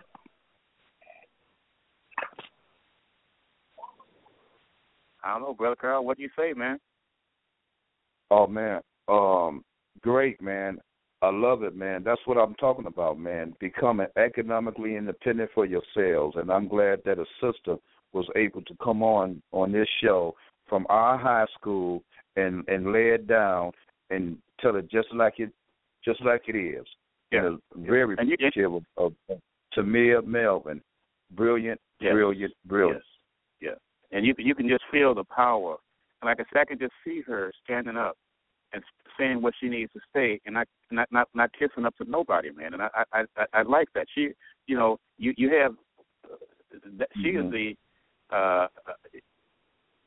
who I look up to and who I can appreciate. Totally opposite the house Negro. Oh yeah. How did you find her? And how did I find Tomiya? Yes. Oh no, I you know, just like so many of my Facebook friends from South Shore, you know, South Shore created the foundation for all these things to happen, man. And yes, that I know, but how you contact? It's. I know she was a class, but she was right under us. She came out in '76, and she worked so hard that I'm trying to figure out how was she able to be seen. That it's like she hid herself. She was on top of all these classes. She came out a year before time, and it's like I didn't even know that. You know, I didn't know that. It's like, yeah, me neither. Until she just explained it. You know, man, that's brilliant, man. And I love it, and I love what she's doing, and I, what the South Shore, you know, dynasty is all about. Absolutely, that's what I'm trying to bring out. You know, not that everybody's not. Some people, everybody's doing different ways, and she happens to be doing her way and doing very well. And I'm bringing on people, man. Everybody should have something to say, but so far people have been enthusiastic about wanting to come on. I have a list of future shows. We're gonna take a break, one more break, and I'm gonna come back and we're gonna talk about. Can you hang tight, Brother Carl? You all right? Yeah, I'm good. Okay. I know if you had to go to work, do anything in particular, but I'm since I was been talking to you guys, they called me to come in the morning. I was really off, but hey, I'm not doing nothing in the morning, so I'll go and work 6 to 2. It's just just being there, man, and they paying me pretty good. So hey, man, why not? I won't be doing nothing. I feel like this: out of a 24-hour period, a brother can work 8 hours out of it. You know, and I'm not killing myself. No way. I'm using my head. I'm not going in there. There's no physical manual labor involved. So it's my body and present is there, and the knowledge of the field, is there. So, and I love it. You know what I mean? 8 hours out of a day, you're gonna pay me the money. Hey, man. my saying, brother, is I can't make no money being at home. Exactly. My job. That's why I'm all over the country, because they know they can call me, and I don't care where I stay. I can't make no money sitting up in a hotel to sit at home. I'm ready to get out there and get paid. So I'm always. I don't turn down nothing, man. I don't turn nothing down. I'm going. I like money, man. I love money. Yeah, man. Me too, man. I love it too, man. I'm gonna be there at 6 in the morning. It is not like I don't. Hey, man. I'm not. The hardest part is just getting there, and when I get there, good. I'm good. Yeah. Oh, yeah. I hate you. That's the thing. Once you get up and splash, even splash the water on your face, you kind of start getting there. But once you get out and get in the car and start heading that direction, shit, ain't nothing to it, man. I love ain't nothing to it. We'll take a quick short break, and then we'll come back. And if you want to I know every time you come on, Brother Carl, you probably run out of closing statements, but I know you can dig up something out of there. But we're gonna come back and we'll talk about some things I kind of have in mind, future shows and so forth, and we'll be right back. Okay.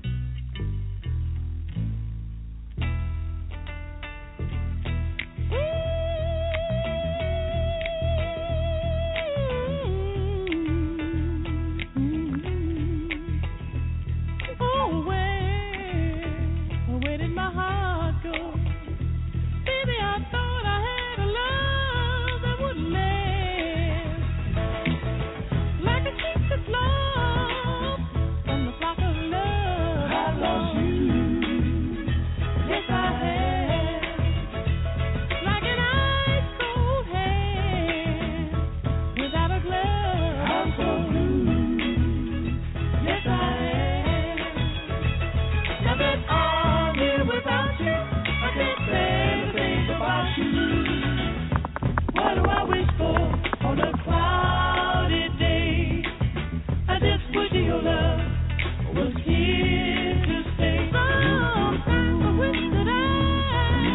I never met you, yes I've lost you, baby. Yes I do. I've lost you, baby. Wish I could find a way how to forget you, yes I've lost you, baby. Yes I do. I've lost you, baby. I love you too much. It's so sad, sad, sad. I need you too much. Need you too bad, bad, bad, bad.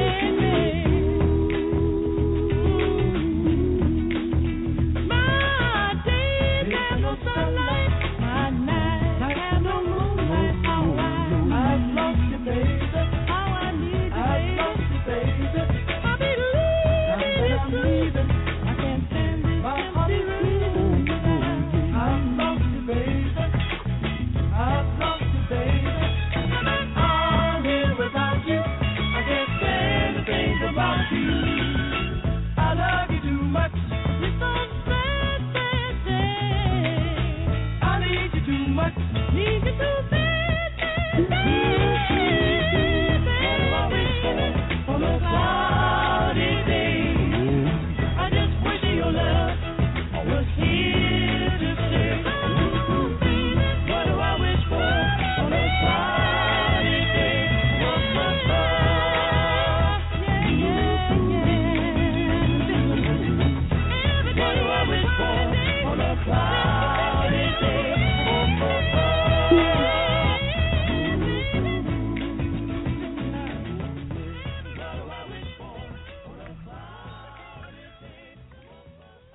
Not right now. Hold on, we're going to go off. And we are back.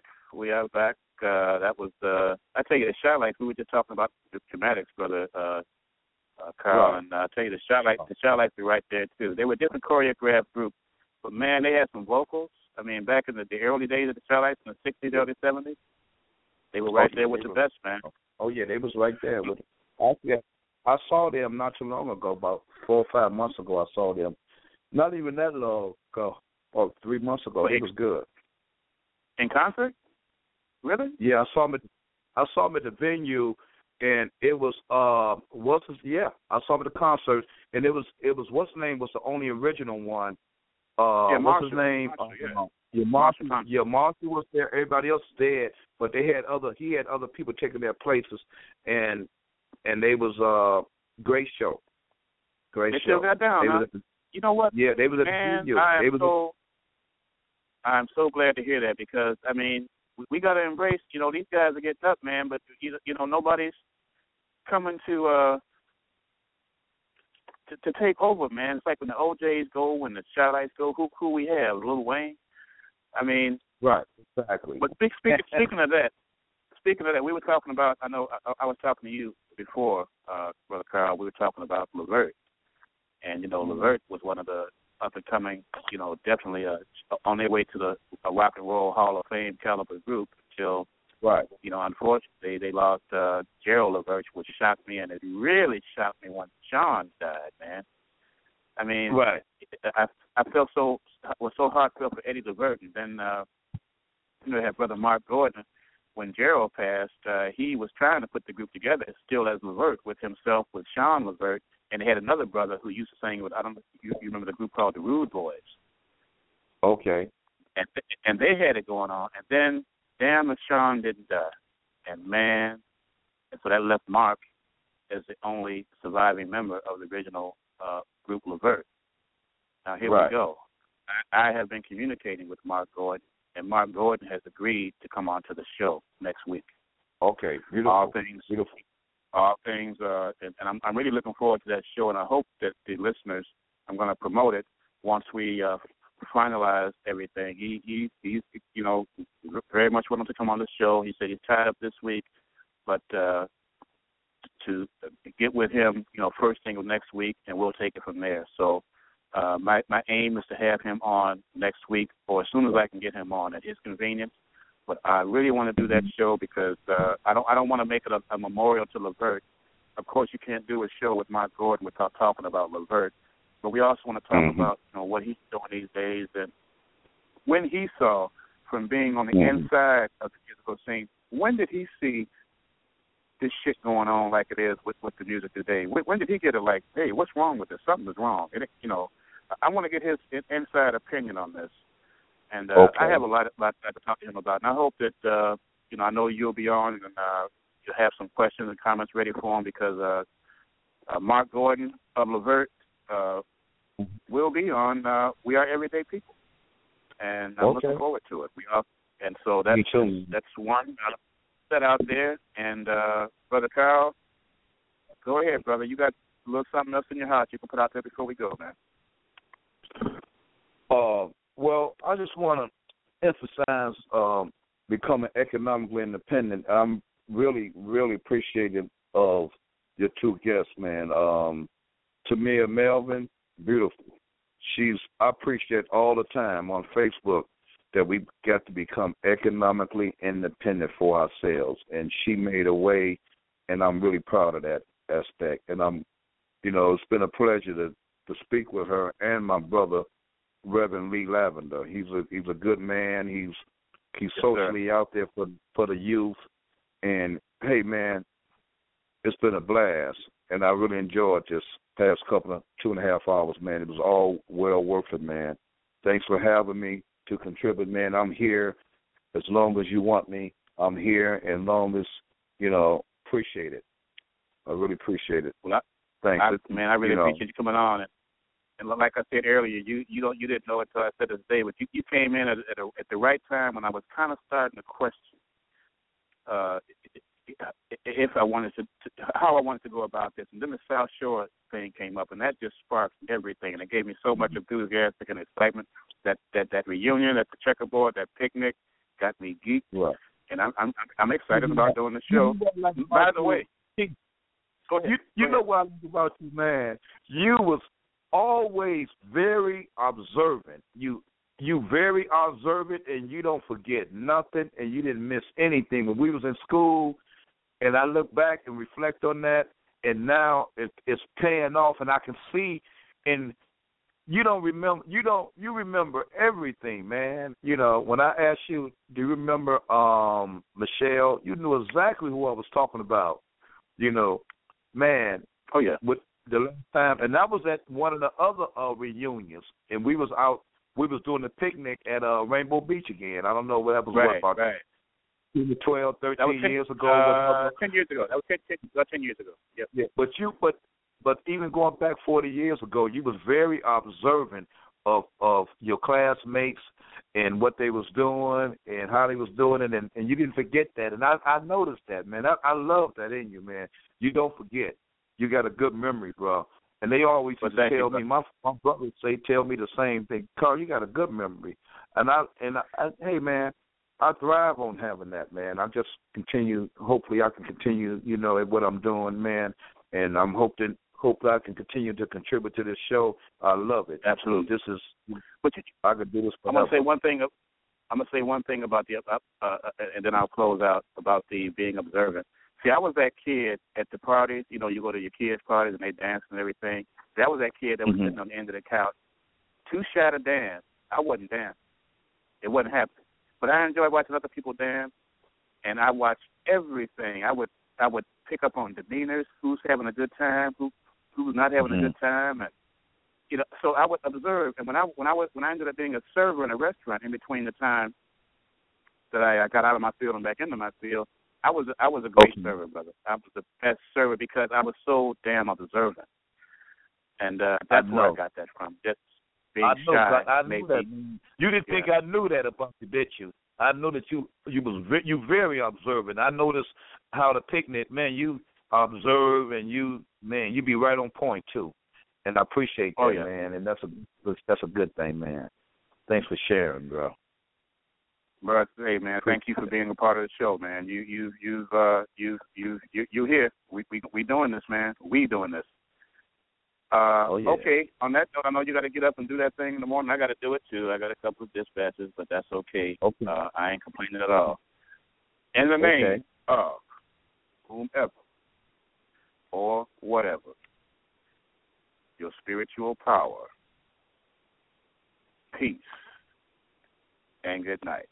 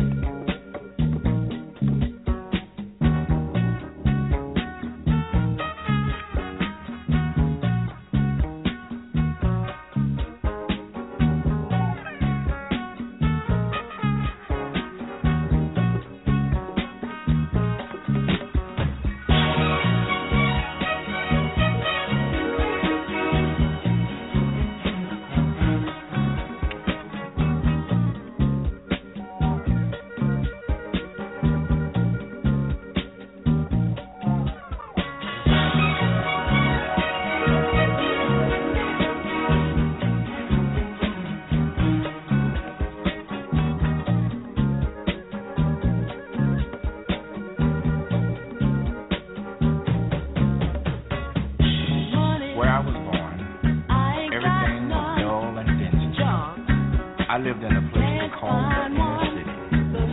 Getting ahead was strictly a no-no, because nobody cares what happens to the folks that live in the ghetto. Thousands of lives wasting away, people living from day to day. It's a challenge just staying alive, because in the ghetto, only the strong survive.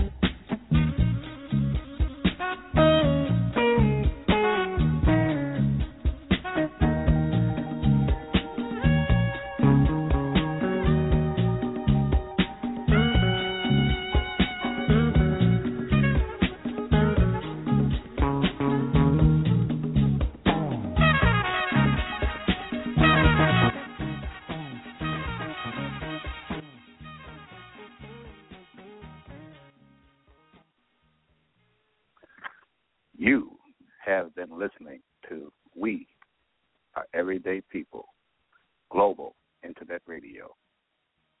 Good night.